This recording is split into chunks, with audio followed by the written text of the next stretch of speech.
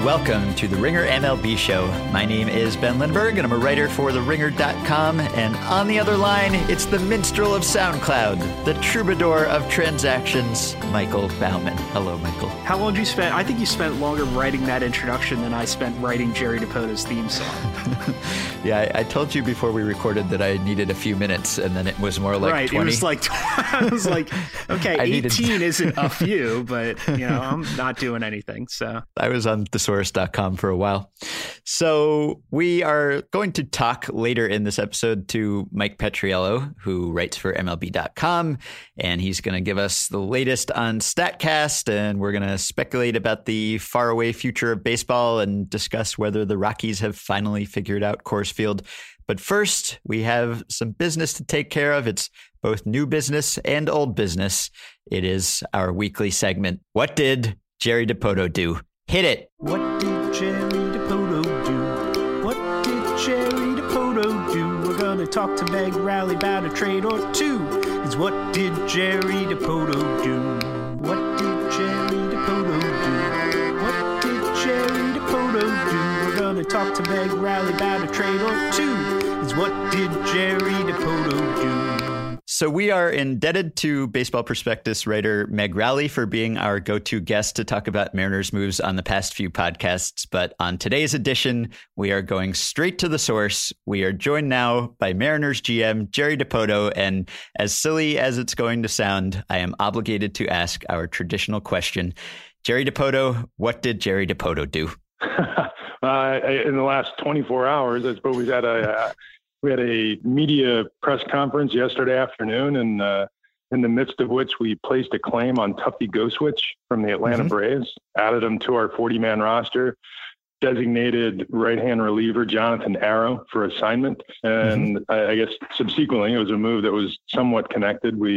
We sent a prospect by the name of Jason Goldstein to the Oakland A's in return for left-hand starter Dylan Overton, added him to our 40-man roster, and designated Jesus Sucre. So typical day in your winter, basically. Scratching an itch. Are you up there on the dais of media day, like with your phone under the table, texting in waiver claims or something like that? It's the wonders of the Apple Watch. So, the phone can stay in the pocket on mute, and I can look at my watch and find out what's coming across. But we had actually executed the Tuffy Goswitch portion of the transaction, and even the technicality of putting Jonathan Arrow on assignment before I ever took the stage. We just didn't want to announce it before we'd physically spoken with the players. I think that's the right combination of events. So once we got a hold of Tuffy and Jonathan Arrow, we went ahead and made an announcement. It just so happened that it was after I left the stage. Yeah, well, when we requested this interview, the Mariners had not actually made any moves since the most recent podcast, and I was worried that maybe there wouldn't actually be any new trades to talk about, but I should not have doubted you. You came through with some trades just in time, and on behalf of all baseball writers, thank you for doing things during January and for giving keeping us the rumor something mill afloat. Yes, single-handedly. We're doing what we can. Keep it interesting. Well, so I have to ask, did you know from the beginning that your winter was going to look like this? In other words, at the organizational meetings when you were laying things out, did you say this is where we want to end up? And to get there, I'm going to have to make a series of small to medium moves, or did this just develop organically? Well, I would say that it probably predates just our winter meetings, but this goes back to September of 2015 when I first got here to Seattle. Right. We sat down with ownership and we laid out a game plan and put in, I guess, in play a plan by which over the course of a couple of years we would adjust our team and better fit it, better suit it to playing in Safeco Field, which we thought would be enhancing our athleticism, improving our outfield defense. We wanted to get a little bit younger, but we didn't want to lose the value of the prime years or the what are continually solid years from guys like Robinson Cano and Nelly Cruz, Kyle Seager, and Felix. So we took that quartet of players, determined that we'd build around them and try to raise the floor. And, the first year, what we implemented was the idea of controlling the strike zone, getting on base, producing more traffic. And I guess in turn, the expectation would be we would score more runs. And I think that worked. We had a variety of short-term deals with free agents and trade targets like Adam Lind and Daeho Lee and Nori Aoki and Franklin Gutierrez, Chris Iannetta, et cetera. So we kind of knew going into this offseason that there would be an array of other moves, largely because we had to fill those voids that were created by one-year players who'd gone away. So the type of player we were looking for, that athletic, more defensively gifted, rangy, base running, adept type player that we were trying to achieve, guys like Gerard Dyson and Gene Segura, to Mitch Haniger, Ben Gamble, who we picked up last summer. We were trying to tap into this type of player, and that was going to require going to the trade market because, frankly, that's not necessarily the type of player that you find in free agency. Typically, free agency is for most players occurring in the late 20s into the early 30s. Most of the players are not of that young, agile, athletic ilk. They're on the other side of their career. So, we opted to go the trade route, and I guess it created a bit of a stir. It's something actually from a career standpoint that I've preferred. So we expected it. We hit the targets we wanted to hit for the most part, and we liked the roster we put together. And in the process, you've bet big one way or another, whether it's trading away Taijuan Walker or bringing in Drew Smyly or Giovanni Gallardo. You've dealt a lot in players who have a lot of variability or have had a lot of variability from year to year. So how many of those do you need to get right for this to work? And how nervous are you? You sort of hung your neck out there a little bit. Yeah, you can't really allow nerves to become a part of what you do. And one of the wonders I've picked up on working in baseball for most of the last 3 decades is that you're going to make mistakes. Yeah, I made mistakes as a pitcher. I hung a few sliders that I wish I could get back. And you're going to make good moves. And when you make moves in volume the way we have over the course of these last 2 years, you're going to whiff on a few. That's just the way it goes. And it's something I learned very early on in my managerial career, even back as far as when I was an interim GM with the Diamondbacks of 2010. You're going to make mistakes when you make trades. You're going to make mistakes when you draft players. That's the nature of our business. And it's very easy to sit on the sideline and criticize what other teams do. And I've always coined a term that I heard in a draft room. The very first draft room I was ever in, a veteran scout once said, hey, the rule in here is don't laugh at theirs if they promise they won't laugh at yours. And I've always kind of lived with that idea that you're going to make mistakes. I'm sure that all the moves we made this offseason aren't going to work the way we envisioned them working. But I think the combination of players we added, the histories we added, and frankly, the depth we added. My favorite part about our offseason, in lieu of adding quality players like Smyly and Dyson and Segura, et cetera, is the depth we created around our club. We're set to line up, I think, the deepest club that we here at the Mariners have had in many years. And it's inevitably you're going to run into injury, you're going to run into underperformance, and you're going to run into young players who struggle to find their footing in the big leagues. And the key to the exercise is having a next layer you can turn to. And frankly, in September of 2015, we weren't really in a position where we had a farm system that was going to support a contending club in the big leagues. And we had a core of players that didn't suggest a tear down and rebuild. So we were caught in a position where we had to find an alternative direction. And this is what we chose. And we added 10 wins last year, and we feel like we're every bit that good and believe we are better headed into 2017. And since you decided to go the trade route and you've executed so many trades and outstripped even the team with the second most trades by a wide margin, what are the secrets to doing that? Whether it's from a workflow perspective, how much do you delegate to other members of your front office to take over these negotiations? You've got all these different balls in the air. You've got players coming and going, and one deal is contingent on the next. And how does it work also from an etiquette and communications perspective? How do you propose trades all the time without getting on anyone's nerves? Or what's the best way to go about not being the guy everyone has in their fantasy league who's, proposing trades every day and demanding answers and getting on everyone's nerves? Yeah, I guess it's from a personality standpoint. I keep in touch with various in the league. And in the league, there's so many really good guys that do this for a living, general managers, front office members, et cetera. And I have relationships with many of them. it's not hard to, during the course of the early days of the off season, once the regular season ends, a practice that I employ and many others around the league do as well, is just calling each of the clubs, checking in with what their general off season plan might be, express who you're interested on their team, tell them who you're willing to discuss on yours. And one of my standards, and I think it's not uncommon around the league, is to just make people aware of there's nothing that you can suggest that is not some consideration. It may be a very quick no, or it may be that we get a deal done in 5 minutes, but you stick with it. Everything we do in a front office is collaborative. We've got a big group in baseball operations. We work on everything together. There's some trade discussion or research is delegated. We choose our targets. Sometimes I will just cast out an idea. Guys, look at so-and-so, bring up a name. I will actually cite an instance from my time with the Angels. Matt Shoemaker had burst on the scene in 2014 as an older rookie, had a fantastic year for us, and placed in the Rookie of the Year voting, was a really positive addition for us, kind of out of nowhere. And I said to our baseball ops group, guys, take a deep dive, find the next Matt Shoemaker. Go find guys in the minor leagues that are the next Matt Shoemaker. And they did a fantastic job.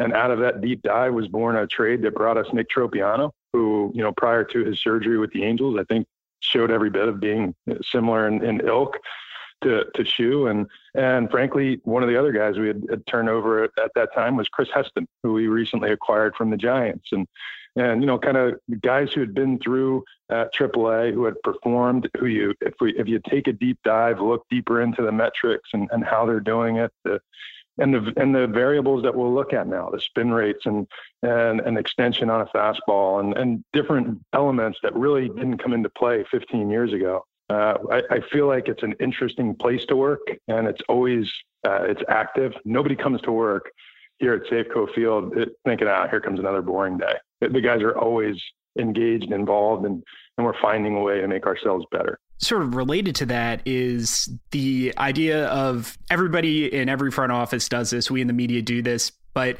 you're sort of treating these players as commodities, and you're, I believe, unique among current major league general managers in that you actually played in the big leagues. So, when you have to call a player, tell him, he's got to pick up his family and move. Is there anything weird about that to you, that you're the guy making those decisions now, or is it just something you've had to put out of your mind? No, I have had probably a great experience of having been traded twice myself. So I've been on the receiving end of that phone call, and I know I was traded once from the Cleveland Indians to the New York Mets, and then from the New York Mets to the Colorado Rockies during the course of my career. And I invited each call with, I wrapped my arms around it. Hey, this is great. And my thought was, somebody wants me, and viewed each step as a new opportunity. And I guess most players do view it like that. And change is not always a bad thing. And in some cases, obviously, it's a little more difficult for a player to absorb, particularly players who you originally drafted and developed and have been in your system for a number of years. But in today's game, they understand. And, it's 30 teams. It's more of a fraternity, really, than it's ever been. Even when I played the game, we knew each other. We could visit socially. Today, it's 30 teams, and you have a hard time sometimes defining where the line ends, where one team ends and the other begins, because so many of the players know each other, with roughly 40+% of the league hailing from outside the U.S. and smaller countries where they have a much more familial feel about them. Players from the Dominican Republic and Venezuela, especially since 2006 with the advent of the WBC. Players are closer now than they've ever been. They are very accepting of the idea that they're going to go somewhere else. And everywhere they're going, they know someone. And that creates a degree of excitement. So I think my favorite has been on two occasions. I've had one player, when I called and told him that he had been traded somewhere, he said, I would have traded me too. And got a good laugh out of it. And most recently, we traded Seth Smith to the Baltimore Orioles. And I love Seth. I appreciate what he does. I think he's an excellent player. It's a really good platoon bat, and he did a great job for us in 2016. And I explained to him what we were doing. I think one of the things that's good about those discussions is whether it's Friday, January 27th, or it's midsummer at the trade deadline. I'm always as transparent as I can be with players and just tell them exactly what their situation is and exactly what we're doing. And I did that with Seth, and he said, Jerry, you don't need to explain to me. I'm as pragmatic as anybody. I get it. I've been traded before. I'll invite it. I really appreciate the time. And he was appreciative of the time he had in Seattle. Most players feel that way. Very few of them are going to, scream and yell and slam the phone down. That just doesn't really happen anymore because families are much more mobile and I guess transient than they've ever been before. So when you were with the Angels, you were not known for being such an active trader. So what is it, apart from the fact that maybe Safeco is easier to exploit than that ballpark was, that made you decide that this was the way to go? Was it something to do with just how the team was positioned kind of on the competitive curve and the long-term commitments and the short-term commitments? And then secondly, when you make this many trades, and I think you're pushing 40 or so trades since you took over, all of your trade partners are smart and competent, and they have their own excellent scouts and analysts, and you're not going to make 40 trades and outsmart the other team every time. So what is the key to targeting players who I guess are worth more to you than they were to their old team, and vice versa, if that's the secret to not paying some transaction cost every time you make a move? Well, I think to a degree, you expect to pay a transaction cost every time you make a move. That's just the cost of doing business, which is probably why we're a little bit more likely to make a trade than someone else is. When I cross the bridge, I expect to pay the toll. And what we're trying to achieve by crossing to the bridge is recreate the way a roster plays. So both of the questions you asked are effectively interlinked. And what we're trying to do, and what we have been trying to do since I got here, is we took what was the oldest position player team in baseball. That's an irrefutable fact. We were the oldest position player club in baseball last year. We want to get younger. We want to get younger while not sacrificing the still strong years of that core group. So we were trying to elevate the floor. We needed to build a bridge to get to a more athletic, younger team that was maybe more defined by on-base ability, speed, and defense, which we thought better suited Safeco Field than just raw power right-hand hitters, high strikeout, low walk types, which is what we had. So in effect, while I don't wake up in the morning thinking, what magical trade can I make today? I don't think we outsmart anybody in any deal we make. We're just trying to resituate our roster to better reflect the type of team that we want to put on the field. So we may, in fact, do nothing more than make a marginal bump, or that's it, nothing more than an even swap where we're sending them a player of a certain style that may not fit as well for us, but fits better for them. And we are then able to create space or fill it with a player who better suits our needs.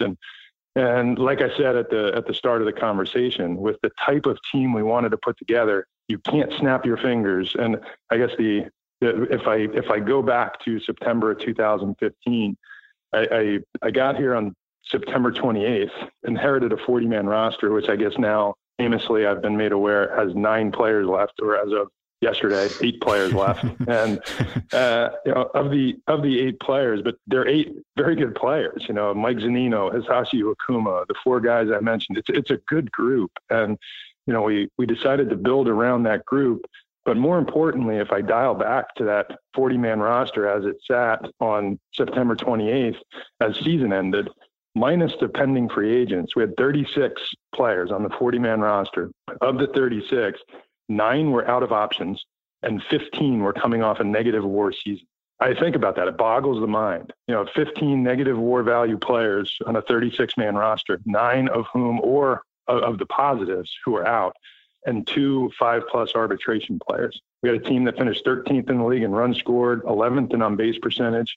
We struck out a bunch, we hit homers, and we didn't walk a lot. So we wanted to transition that roster. It only stands to reason that it was going to take a makeover of probably what you've seen. I didn't expect that it would be 40 trades and 100 some odd players, but we tried to navigate ourselves to the position we're in today, which is at season's end this year, we had a 36-man group after removing pending free agents, only 2 of whom placed a negative WAR value.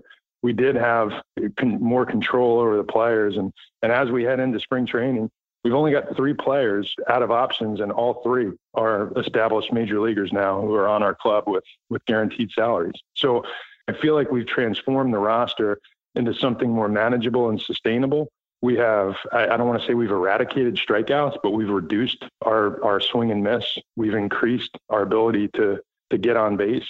And as a result, I think we scored more runs. And last year we finished 3rd in the league in runs scored, 3rd in the league in ERA. And we feel like the reason we were short in our playoff pursuit was that we just weren't very good defensively, and we weren't good on the bases. We didn't have range. And some of that is attributed to the fact that we were a little bit of an older team, and we needed to get younger. So enter Mitch Haniger, enter Dan Vogelbach, enter Gene Segura, and put guys in a place. Enter Ben Gamble, Guillermo Heredia, etc. And we feel like we got a little bit more versatile along the way. And hopefully this is the right mix, because there's still an awful lot of good baseball left in guys like Cruz and Cano and Seager and Felix and Kuma. And we want to give those guys a chance to be a driving force behind what we think is now a deep 40-man roster. So you alluded to both of your previous GM stints in Arizona and Anaheim, and both of them had, there were unique circumstances surrounding both of them. But what do you take from those first 2 stops to this job? How are you smarter now than you were 5 years ago? Well, when I first took the position in the summer of 2010 with Arizona, it was very unique. I inherited the job on July 2nd, and what was a really rough season for us with the backs, and we were headed toward a top 5 draft pick. And we had a handful of stars on the roster, quality major league players, with a need to resituate. So each roster is unique to itself. That Diamondbacks roster required resituating, moving in a different direction. So we moved Edwin Jackson, we moved Dan Herron, we moved the veteran pieces that had high value at the trade deadline, and we brought in young players that wound up doing a heck of a job for us, either there in Arizona, continue to do it there in Arizona, or turned into a piece of a puzzle that brought someone else in. And guys that come to mind are Daniel Hudson and Patrick Corbin, Tyler Skaggs, and we refunded a minor league system, and the result was we sent payroll, we took payroll down, we added talent to the system. A normal, what wound up being short-term rebuild, and went out and won 94 games in the division the next year. So I think it was the right move to make. I'm proud of what we did, and it was very different from what I would do in Anaheim or have done here in Seattle, because the roster screamed for a different strategy. And you can go in, and if you only have one trick and then you only have one idea, then you can only manage one style of team or front office. And I wouldn't want to be that myopic. I would like to be as creative as you can be, looking at each roster and determining what the needs are or what the direction should be, and go in that direction. When I got to Anaheim, we had a very talented team, and a really strong foundation of players who were in the primes of their career, a very high payroll, and the obvious thing to do was to add around the edges. And those were the things I was proudest of with the Angels. We had to be creative. We were a high payroll with very little room to add after 2012. And we had to find small ways to win on the margins. And when you can, small trades, when you can pick up Ernesto Frieri, and I know it doesn't sound great at the water cooler, but when you can pick up 2.5 years of an above average performer who contributes 75 saves out of nowhere, the small trades that bring you advantage in a moment, even if it's in and out, and it's 1 year, it's a year that buys you a bridge to a younger player or a draft, you continue to move the ball down the field, even if at times it looks like 3 yards in a cloud of dust, before you realize that you're in the red zone and you have a chance to score. And, I think with the exception of the 2013 season, which some due to failed trades, some due to failed signings, some due to injury, was a rough year for us. And the years before and since, I feel really good about the product we put on the field. I feel like we're an entertaining team. We contend, we stay in a position. That's what I want the Mariners to be. We have an 86-win season in our background. We're going to move on, and we look forward from here. And the goal is to be in a position to sustain that through what we build in the system. And frankly, I know I'm not immune to it. The idea that we have, I mentioned it yesterday, during our media time, the idea that we have stripped our minor league system to do this is just wrong. It's a false narrative. We traded Luis Gohara in the deal with Atlanta that brought us Malik Smith and Shea Simmons, which ultimately turned into part of the deal that scored Drew Smyly. And prior to that, we didn't move a single prospect that appeared in our top 10 by any measure. So we have actually added players like Mitch Haniger and Dan Vogelbach and Ben Gamble, Posey and Rob Whalen to our mix. Now Dylan Overton, that on some level fit among our top 15 or 20 prospects, and in some cases top 10. So we feel like we're addressing our minor league needs and our long-term sustainability while we're trying to compete and really get where the city of Seattle deserves to be, is in a postseason. And last one for me, Scott Service talked yesterday about getting buy-in from pitchers on shifting. This has been a problem from front office to manager to players since, that we've talked about since Moneyball pretty much. So does your player background help you communicate that with managers and players, or do you have some other way around that problem of getting buy-in to make sure everybody in the organization's on the same page? Well, you kind of along the lines of, you mentioned the trades, the idea that you're going to win every one. Every staff is going to be a little different. Every baseball person is going to read and perceive things a little differently than the other. It's why you want diversity. I'm really fortunate to work with Scott, the staff that we've put together. They have a general understanding and belief in what we're trying to do.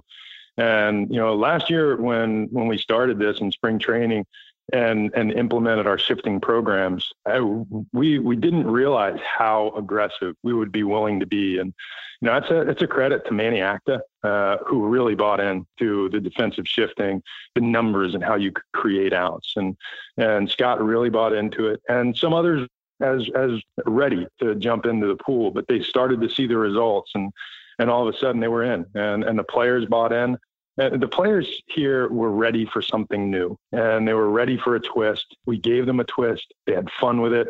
And I think last year we had, and I'm going to spit out some numbers that may or may not be specific, but they're in the right ballpark. I think we were 13th among American League clubs in defensive runs. We were 13th or 14th in overall UZA. We just didn't cover ground. We didn't have a great deal of range. So the way we combated it, we can't just snap our fingers and create a rangy team. That takes time. In this case, hopefully it took 16 months. But in 2016, we had a less rangy team. So the way we answered it, similar to looking at each roster as an independent study, was to be very aggressive in how we shifted. And I think we were number 2 in Major League Baseball in extreme shifts last year. And I believe we led Major League Baseball in runs saved due to extreme shifts. So, we took what we had. We tried to use our mind and apply it to the physical abilities of the players we had on the roster, and it worked. Our pitchers adapted to it. I think they really liked turning around and seeing a player standing where the ball was being hit at a more frequent pace. And along the way, I can say, as having been a sinker ball pitcher who, the ball was in play a lot, you're going to give up some where you shake your head and think that's where the second baseman's supposed to be. But over time, big data works out. And I think we got the buy-in from our coaches. We got the buy-in from our players. And as the season wore on and they saw the result, they rolled right along with it. And, you might have got the quick stink eye in April when you were asking everybody to shift to one side or the other. But, by the time we got to midseason, they were doing it on their own. They didn't even need to be positioned. I'm sure you saw the study that was released a few days ago about jet lag and its possible impact on players. And of course, the Mariners fly more miles than any other major league team. So I'm sure that you saw this, and I'm sure that you've done your own research and come to your own conclusions. So do you think that there is a significant handicap there? And if so, have you and can you do anything to counteract it? I think there's definitely an issue there, particularly for us in Seattle. I think we are actually projected in 2017 to not be the team with the most airline log, which is going to be an all-time first, I believe, or the first time in better than a decade that the Mariners haven't led the league in miles traveled.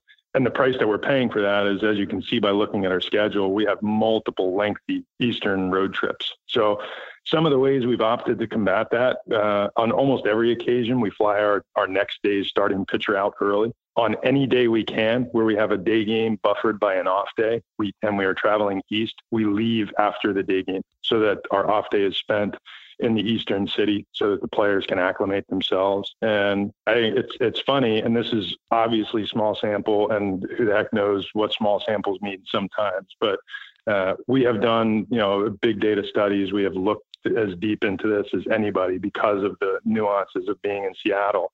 And it probably spent more money on sleep studies and travel studies than anybody. But last year, just trying to make those subtle adjustments, moving the starters out early, traveling as a team, I think we were able to do it 4 of 9 times. We played 9 different games with the club traveling eastward. And during those 9 games, we were 5-4, and our starting pitcher registered a roughly 3.49 ERA, which was, effectively about 0.7 of a run lower than it was for the rest of the year. So I think we were able to combat it in the short term, and at least in a small sample, we were able to make a difference. I think we really only had 1 poor start in 9 outings in those situations, and hopefully those subtle nuances, those subtle adjustments that we're able to make with the roster make a difference for the players, because it's always all about the players. Okay. And very last thing, when you were with the Angels, Scott Service told my former podcast partner, Sam Miller, that from time to time you like to do your own studies, to just sort of lock yourself in your office and roll up your sleeves and open up a spreadsheet and do some data entry and run the calculations yourself. Do you still do that, or have you given up on number crunching and delegated to your quantitative people? I will say that I do it. I still do it, and I think they get a kick out of it. But at the end of the day, they're doing it too. And my reason for doing it that way, and I've said this for years, is you got to know. My very first day in scouting, I had just retired as a player in the spring of 2001. And I shifted 5 days later. I was sitting in the stands with a radar gun and a watch, and a scout from another team turned around and asked me, he said, "Hey, Jerry, what's the on-base percentage in the American League today?" And I said, "Spring training." It's a bad question. And he said, "No, 2000. What's the on-base percentage in the American League?" So I took a rough guess. I said, 342, 343. He said, "You're guessing." And I said, "Of course I'm guessing. How close was I?" And he said, "That's the point. You got to know." And I never forgot that. He's a good friend to this day. And the reality is that he rarely knows, but it put me in a position where I wanted to make sure that I knew. And I think it's served me well. I enjoy doing it. And oddly enough, a cup of coffee, sitting in front of the computer, crunching numbers for an hour really allows me to decompress for a bit, which is not a bad thing. All right. Well, I wish we had time to quiz you on league averages and see whether you actually know all the answers, but we've kept you long enough. So I think we can retire the "What Did Jerry Dipoto Do" segment now. We can't top this, although I'm sure that you will continue to do things. Ran its course. So, Jerry, thank you very much for joining us. My pleasure, guys. All right, after a word from our sponsor, we'll be back with Mike Petriello of MLB.com, who does not have his own theme song, but is still a smart guy. What did Jerry Dipoto do? All right, let me tell you about Simply Safe. You never know when Jerry Dipoto will be trying to trade you, so when seeking home security, it's important that you can rely not only on the monitoring system of your choosing, but also your home security provider themselves. Unfortunately, that's not always the case. Thousands of people seeking home security get ripped off every day. They get locked into long-term contracts with huge checks and no way out. You could call it a kind of robbery itself, and it can cost you thousands. But now there's a smarter way to protect your home. Simply Safe Home Security. This is the company you can trust, and here's why. Simply Safe has no contracts. There's no commitment, no lock-ins, but you still get professional monitoring with police dispatch, so your home is safe around the clock. Plus, it's wireless and portable with a cellular connection built in, so there are no lines that can be cut by potential intruders. Intruding is really turning into a tough line of work. Best of all, with Simply Safe, 24/7 protection is just $15 a month. Most places charge 3 times that much. It's unbeatable protection. It's a great value. There are no contracts. So protect your home the smart way. Visit simplysafe.com/ringer to get 10% off your system today. Go now. That's simplysafe.com/ringer. Okay, so we are joined now by our second guest, who is, I think, the writer in the world I most envy because of his unparalleled access to stats that I wish I could just roll around in all day and dive into like a big hell of pile an image, of Ben. sabermetrics. I'm wearing clothes in this image as I'm rolling around in the stats somehow. It's Mike Petriello, who writes for MLB.com and writes a lot about Statcast and hosts the Statcast podcast. Hey, Mike. Hey guys, how are you doing? So we're going to talk about Statcast. I think Michael's going to ask you about the Rockies, which is a subject near and dear to your heart. And then maybe we will speculate a bit about the far future. But the thing you wrote about just this past weekend was about how outfielders position themselves against hitters. And this was interesting to me because it seems like an area where Statcast can tell us something almost indirectly about players, not necessarily measuring how fast they're running or how hard they're throwing, but telling us something about how teams perceive them, which is useful information too. You could go to a Little League game and tell who the good hitters are just based on whether the outfielders back up or come in when they're hitting, and maybe the same principle applies in the majors. So what did you look into and what did you find? In the most recent season of Statcast, we got a lot out of looking at outfield positioning from the outfielder's point of view, right? So we know Dexter Fowler played deeper, McCutchen played shallower, and I thought it'd be interesting to kind of flip that around and actually look at where outfielders were positioned based on the hitter who was at bat. Because you would assume that, Billy Hamilton is going to have center fielders playing very shallow against him, and a power hitter like Stanton is going to have center fielders playing very deep. And that was true. And I used center fielders as a proxy here because there's less variation, I think, in center field wall distance than there is down the lines.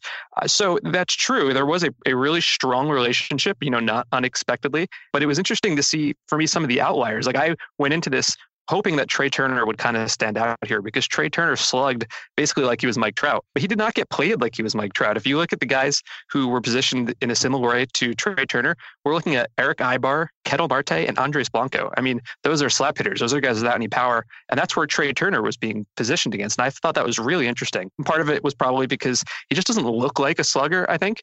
If they don't really respect you like that, they might not play you like that. But in his position also, a lot of his power came from speed. So he would turn singles into doubles into triples, that kind of thing. So there was really a strong relationship. And I really like seeing how guys maybe aren't positioned the way you think they ought to be just based on their reputation one way or the other. And is that something that you can sort of study longitudinally? Like, you think that Turner's coming up, even back to college, he had some power, but, he was never the Mike Trout kind of hitter. So even if he is changing, it's going to take a while for the scouting report to catch up. So can you study this year on year and, look back through the data in years past to sort of see where these shifts get made? We will be able to. We only have, obviously, the 2 years of Statcast data, so that's somewhat limiting. But I think even for a guy like Turner, looking at it maybe month by month, what did teams do when he first came up?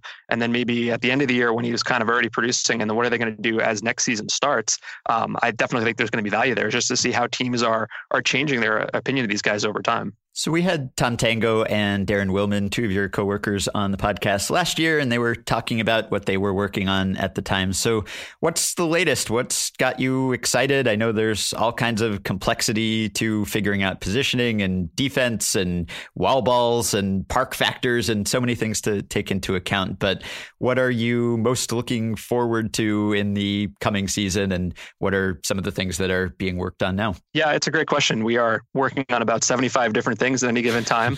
Yeah, it's really nice to be able to just, Tom Tango sits like 40 feet away from me, to be able to walk down the hallway and sit at his desk for half an hour and just feel like I've learned something, which is, it's a great resource to have. So the things we're really working on now, I think, defense, outfield defense, that's obviously what everybody wanted from day one.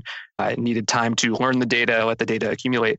We're getting pretty close on that. I think we are going to have some presentations at some of the conferences later on this winter, or during spring training, where we'll be able to really present some of that stuff.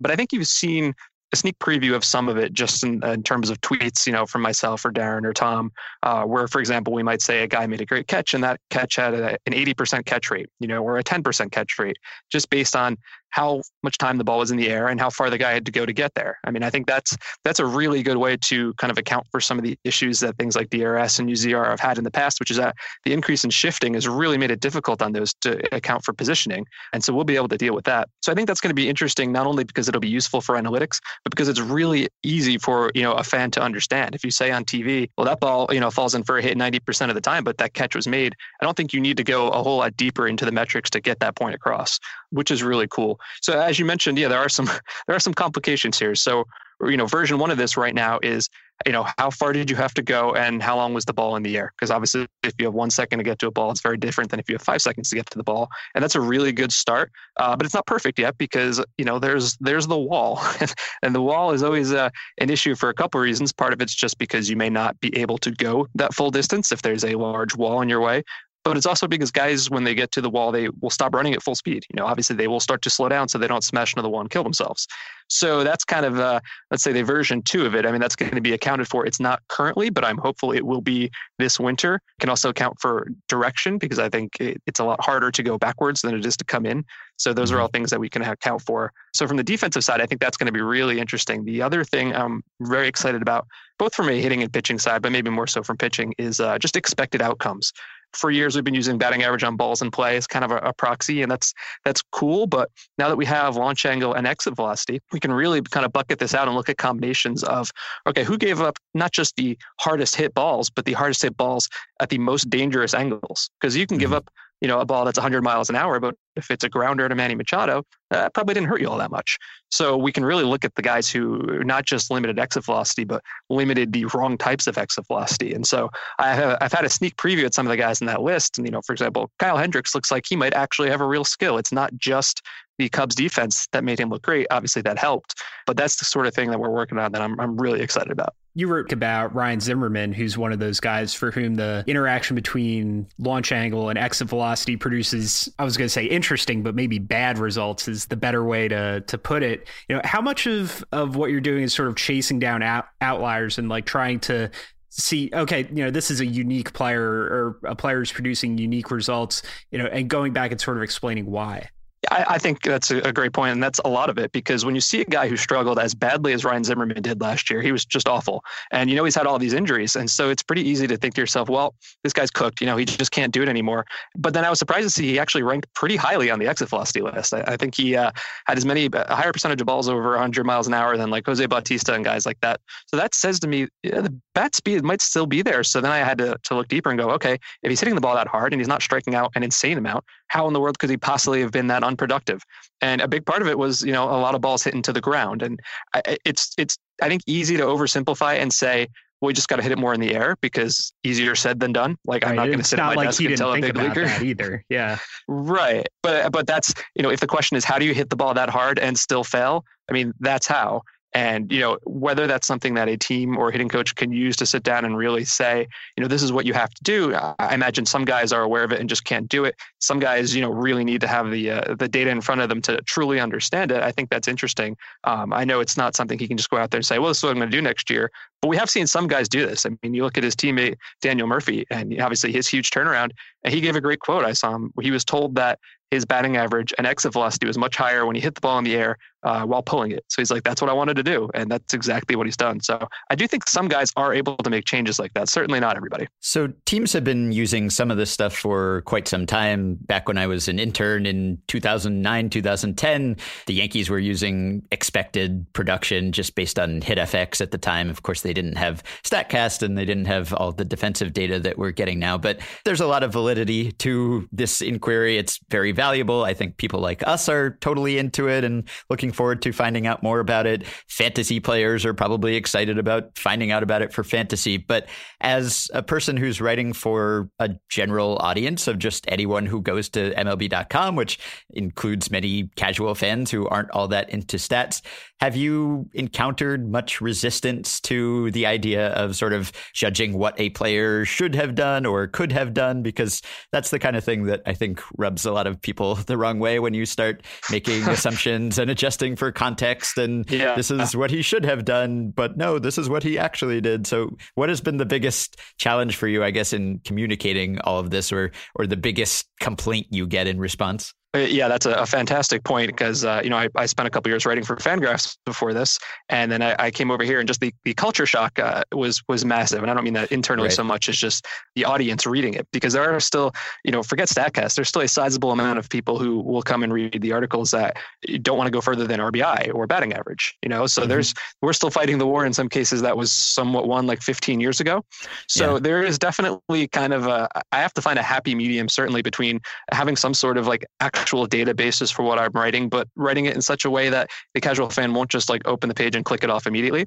And so I think that there's some frustration from the other end too, that I don't go as deep. Like, for example, just this week, Baseball Prospectus put out all their new tunneling stuff, which I thought was really cool and interesting. But the explanations were about 1,000 times more detailed than I could possibly hope to go for a more general audience than MLB.com. So there is definitely kind of a push or pull. And what I've sort of started to do is, in a lot of cases, get across the point I want to get across without explaining it in depth. Like, I won't always use, for example, weighted runs created plus. I might say, was 10 percentage points better than an average hitter? It's the same point. It's a lot easier to understand. There's a lot of give and take on that. So that does make it a little more complicated, but in some sense, I can't not use projections. When I'm looking ahead to this season, I can't just say, well, a guy hit well last year, so he's going to hit well this year.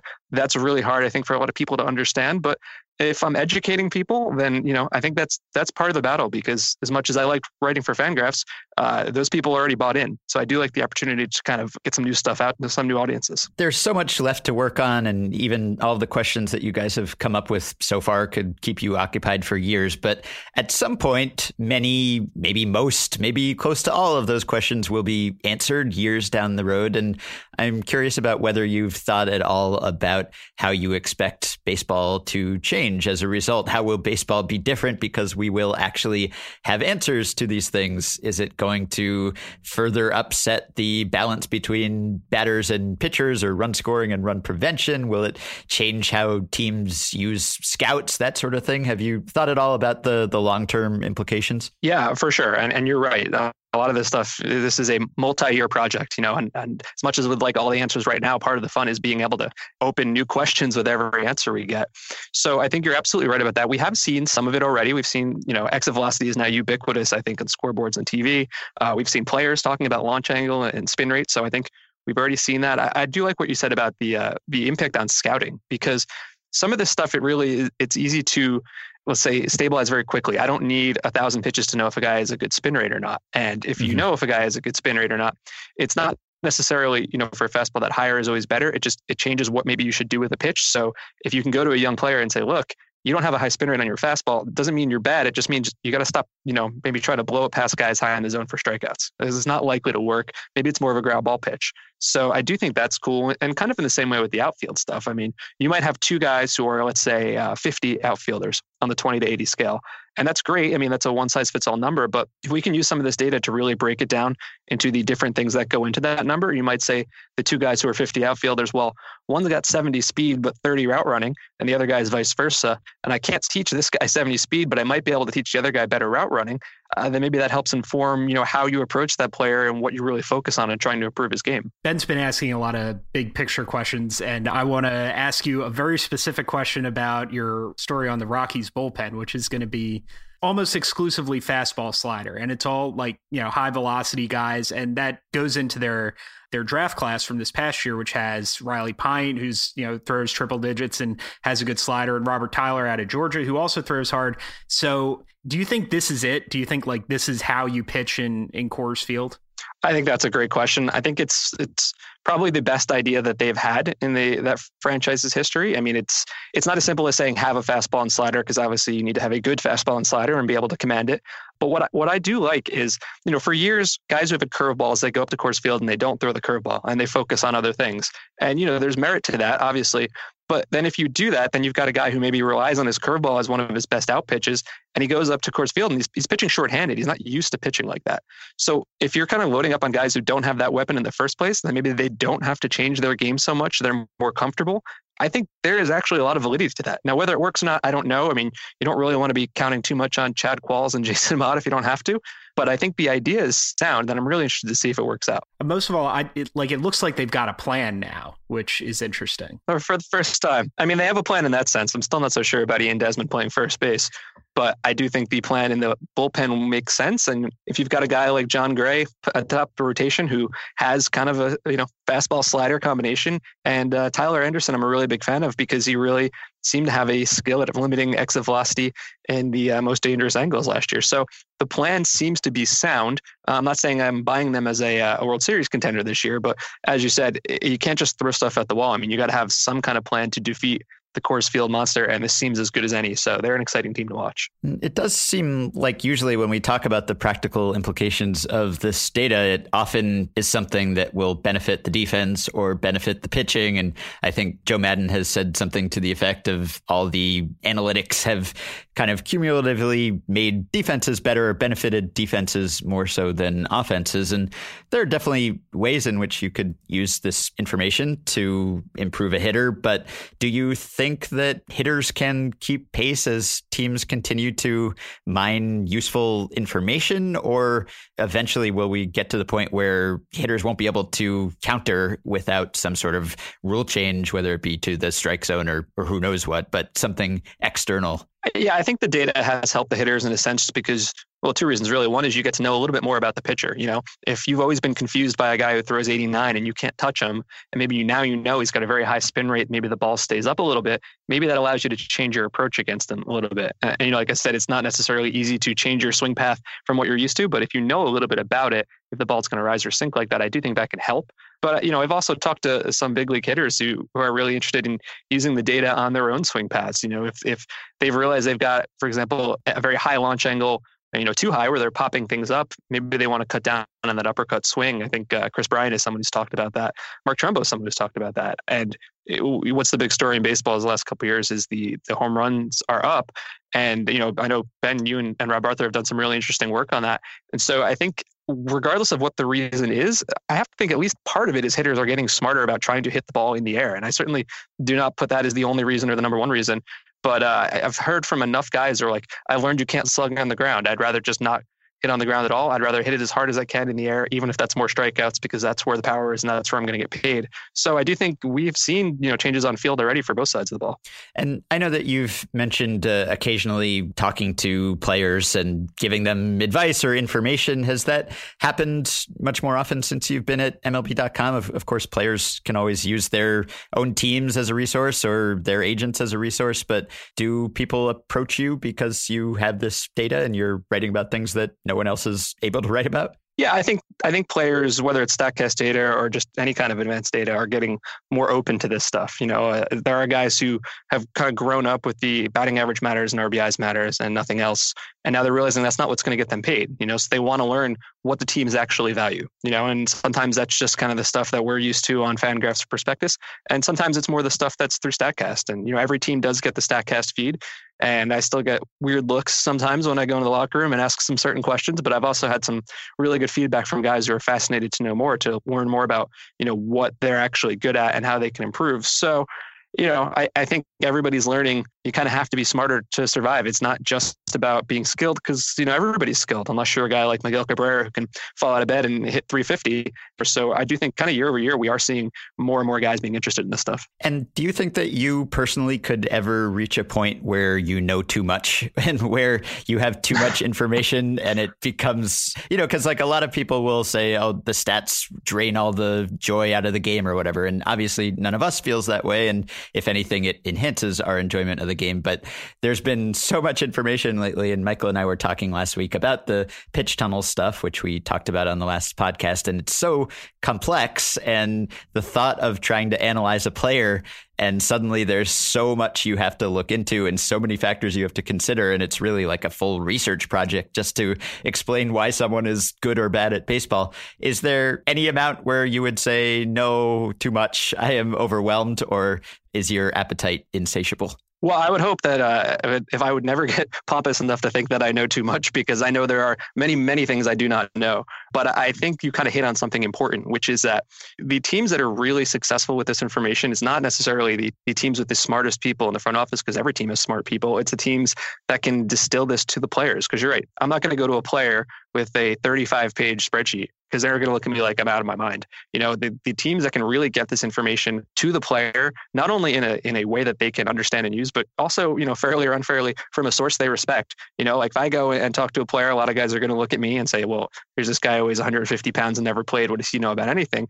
But you've seen teams, Brian Bannister is a great example, Gabe Kapler, the Diamondbacks who just added Badenhop and Herron. They're really taking advantage of getting this information to guys from players they respect. And I think that's really going to be the next biggest change. That's the biggest inefficiency. Okay. And lastly, give us your top 2 or 3 Statcast heroes, just guys who maybe are not the best baseball players, but they do something that Statcast captures that we couldn't capture before, and you have developed a bond with them as a result. Well, if anybody knows me at all, they know I'm going to say Seth Lugo's spin rate on his curveball, because that has persisted so much all year. So he is absolutely my number one. And I would also say Gary Sanchez. Obviously, everybody knows he crushes the ball. He has a cannon of an arm behind the plate. There's a lot of guys like that, but those are definitely the top 2 that come to mind, especially Seth Lugo. All right. Well, you can follow Mike on Twitter for all the Seth Lugo content at Mike_Petriello. You can read him at MLB.com. You can subscribe to the Statcast podcast and get a weekly dose of knowledge.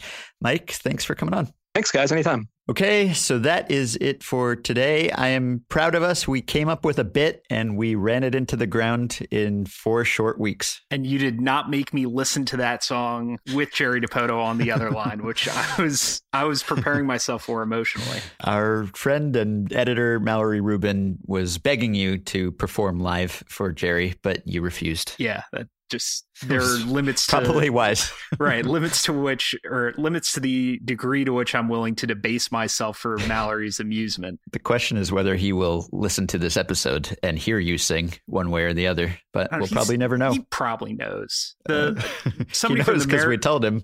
Well, I don't think he knows about the song. Did you? That's true. I don't think we mentioned the song specifically. We didn't mention the song. It's probably for the best that we didn't. I regret not asking him if he has a favorite trade or if he loves all his trades equally. Yeah. Maybe we'll wait for him to make some more. We'll have him back on. We'll have him back on, exactly.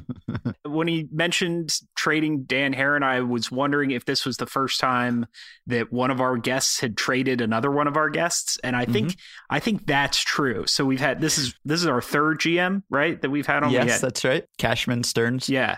So Stearns signed Eric Thames just recently, and Cashman signed and then released Cole Figueroa. That's right. And Stearns was also in the Astros front office when they drafted Alex Bregman, but I think this is the first time that one of our front office guests has traded a player guest. So we're making history in all sorts of ways on the podcast this week. Yeah. Ringer MLB Show's transaction tree is getting more and more complex. All right. So we will be back next week without a Jerry Dipoto segment, most likely. I hope. Unless he goes really crazy. If he trades Kyle Seager, I think that's the... Oh, yeah. Well, then we'll have to have Meg on just for therapy and counseling. But all right. So we will talk to you all next Monday.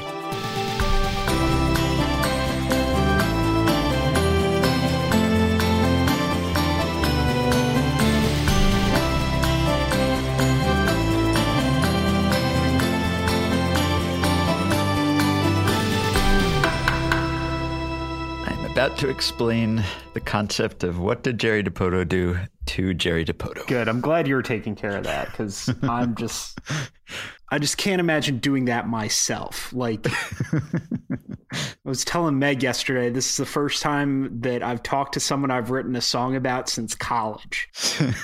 How did it go the other times? Well, she married me, so that's okay. All right. Other times less good than that.